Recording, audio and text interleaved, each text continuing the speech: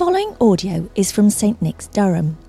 As a church, we exist to love God, love people, and love Durham. We hope that this sermon will serve you well as a supplement to your regular Bible reading, prayer, and participation in your local church. For more information about St Nick's, Durham, directions or resources, please visit stnicks.org.uk. Good evening. Our Bible reading for this evening is from the Gospel of Mark, and we're reading chapter 1. We're going to read verses 1 through 15, which can be found on page 1002 of your Bibles. The beginning of the good news about Jesus the Messiah, the Son of God, as it is written in Isaiah the prophet. I will send my messenger ahead of you, who will prepare your way. A voice of one calling in the wilderness, prepare the way for the Lord, make straight paths for him. And so John the Baptist appeared in the wilderness, preaching a baptism of repentance for the forgiveness of sins. The whole Judean countryside and all the people of Jerusalem went out to him.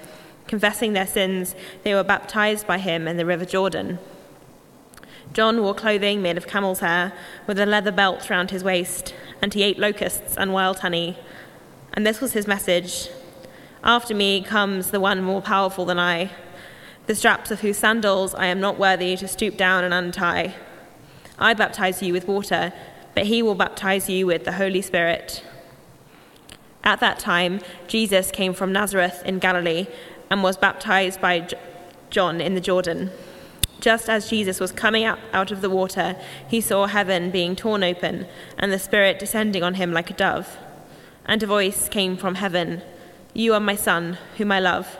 With you I am well pleased." At once the Spirit sent him out into the wilderness, and he was in the wilderness for 40 days, being tempted by Satan. He was with the wild animals, and angels attended him. After John was put in prison, Jesus went into Galilee, proclaiming the good news of God. "The time has come," he said. "The kingdom of God has come near. Repent and believe the good news." This is the word of the Lord. Thanks be to God. Father God, be with me now as I speak. Be with all of us as we hear your word to us today. Amen. Mr. and Mrs. Dursley of number 4 Privet Drive were proud to say that they were perfectly normal. Thank you very much. They were the last people you'd expect to be involved in anything strange or mysterious, because they just didn't hold with such nonsense. I know that row at the back there know where that is from. Anybody else? Harry Potter. Yes, what about this one then? This is a harder one for you. It was the best of times. It was the worst of times. It was the age of wisdom. It was the age of foolishness. It was the epoch of belief. It was the epoch of incredulity. It was the season of light. It was the season of darkness. It was the spring of hope. It was the winter of despair. Now, I thought that sounded a bit like the 2020s so far, but I heard somebody new. What was it? Very good. You see, you're very clever here. Beginnings. What we have here is the beginning of the good news about Jesus, the Messiah, the Son of God. Beginnings are important, and so are endings. I must have spent hours of my teaching career encouraging children to get beyond once upon a time and they all lived happily ever after, or the one which every teacher will recognise that is even worse than that, and she woke up and realised it was all a dream. For those of you who are preparing to leave Durham, maybe just for the summer or maybe forever, it might feel a bit strange to be focusing on a beginning today. You might well not be around for the rest of this sermon series on Mark. But of course, beginnings and endings go together. In Revelation 22, Jesus describes himself as the Alpha and the Omega, the first and the last, the beginning and the end. Whenever we start something new, something else always comes to an end. It's part of life. Not always an easy part of life, though. The song Leaving on a Jet Plane still finishes me off even 18 years after one particularly sad goodbye. And I must be the only person to have missed their own surprise leaving party. You can ask me about that one later.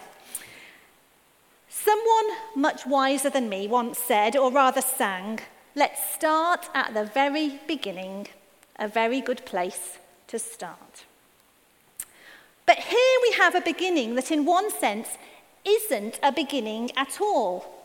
There are no babies or donkeys, no tinsel or cake, no dodgy repeats on the TV.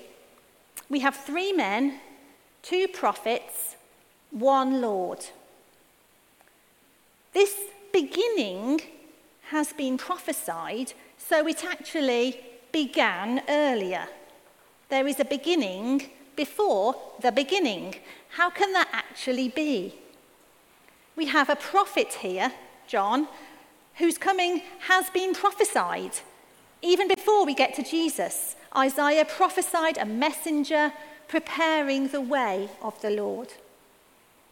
And John prepares the way for the one more powerful than he, the straps of whose sandals he is not worthy to stoop down and untie.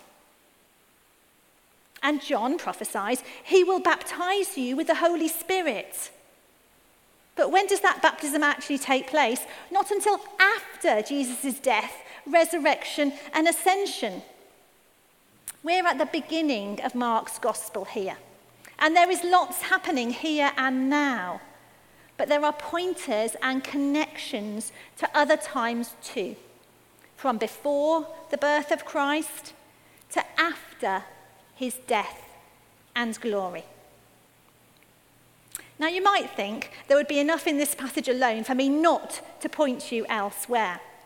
But as Mark bounds through his story, he moves us on rapidly to the event that his whole story points to, Jesus' crucifixion and resurrection.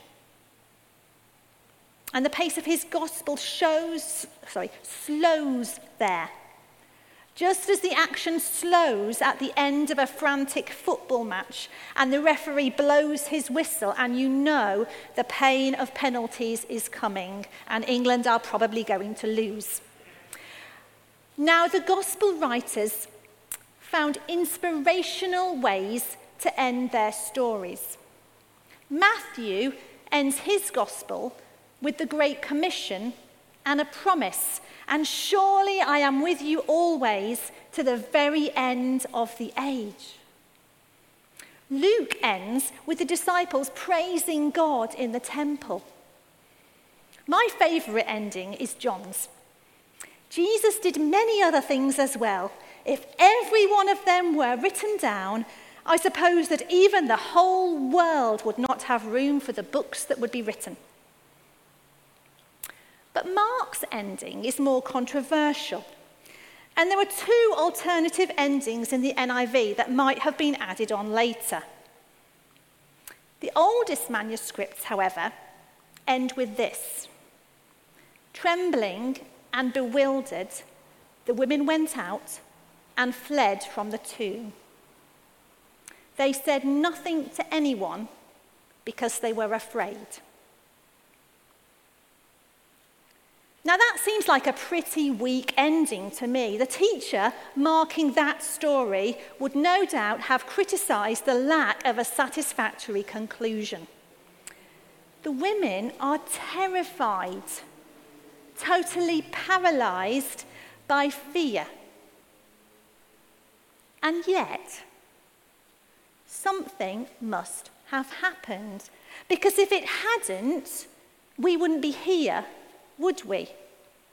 Those women must have told others, and those others told yet others, and because of those others who told others who told others, somehow we are here. So at the start of Mark's Gospel, we have a beginning which isn't really a beginning. And at the end of Mark's gospel, we have an ending which isn't really an ending. Mark, throughout his gospel, is setting the scene for the rest of the story, for our part of the story. So for all of us here today, whether we are leaving Durham or not, whether we are in a time of endings or beginnings or both, whether we are in what feels like a static time or a time of upheaval, whatever stage we are at, what can we take from all the action of these verses? Now I'm going to focus in on one particular snippet, Jesus' baptism. Now, this is another moment with pointers to the future. Heaven is torn open, just like the curtain of the temple is torn in two at the moment of Jesus' death. That is a moment of great drama, of earth-shattering consequence. But it's also a profoundly intimate moment. Just as Jesus was coming up out of the water, he saw heaven being torn open and the Spirit descending on him like a dove. And a voice came from heaven. "You are my Son, whom I love. With you I am well pleased." I wonder how Jesus felt at that moment. Terrified, reassured, amazed, confused, loved. Now, Jesus is specifically identified as God's Son 3 times in Mark's Gospel, first being here. A similar voice appears at the moment of his transfiguration. On the mountain, as Jesus is transfigured, Peter, James, and John are told, "This is my Son, whom I love. Listen to him." The message then is for the disciples. Here, it is for Jesus. Later on, the centurion who witnesses Jesus' death acknowledges, surely this man was the Son of God, an outsider seeing him for who he was. We have another pointer to the future here, but we also have an affirmation for the present. And the timing of this affirmation is significant. Jesus hasn't healed anyone yet. He hasn't preached a single sermon. He hasn't calmed any storms. He hasn't brought anyone back to life. He hasn't really done anything. He's lived a fairly ordinary life in Nazareth. And we know that on at least one occasion, he has seriously stressed his earthly parents out. The Father here is affirming his Son for who he is, not for what he has done, not even for what he is going to do. He simply says, "You are my Son, whom I love. With you I am well pleased." This love is not dependent on anything over and above mere existence. And the Father's love for us is the same. One of my favourite verses is 1 John 3, verse 1. "See what great love the Father has lavished on us, that we should be called children of God, and that is what we are." God loves us for who we are, not for what we have done, not even for what we are going to do. He just loves us. As Tom Wright has said of this moment in Mark, the whole Christian gospel could be summed up in this point: that when the living God looks at us, at every baptized and believing Christian, he says to us what he said to Jesus on that day. Does that mean it's always going to be easy? No. The amazing affirmation of Jesus is followed by a time in the wilderness. 40 days in the wilderness in Jesus' case. He was with Satan and the wild animals. Mark doesn't furnish this story with lots of details. 40 days deserve just 32 words, less than 1 word per day. He devotes many, many more words to the final hours leading up to Jesus' crucifixion. Other gospel writers include more details of Jesus' experience in the wilderness. Mark leaves it as an essentially private matter. But he does tell us that during that difficult 40 days in the wilderness with Satan and the wild animals, that angels attended him. He was never alone, and we are never alone. Now, in coming weeks, we are no doubt going to hear about Jesus' amazing healing power and some of his amazing teachings.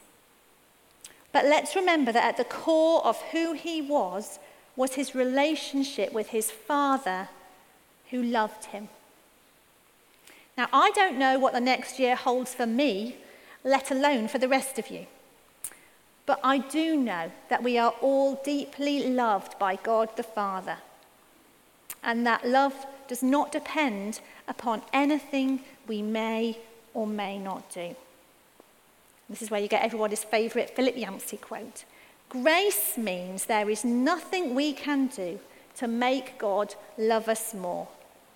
And grace means there is nothing we can do to make God love us less. So, as we begin this series in Mark, we need to have our eyes in 2 places at once. Each week we will have a snippet of action or teaching.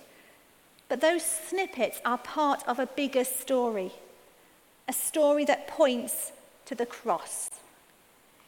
And a story that points beyond to the future, to us and our part in the story. This is his story, and it is our story. What we have here is just the beginning of the good news about Jesus. Let's live our part of the story, always confident in the great depth of God's great love for us. Amen.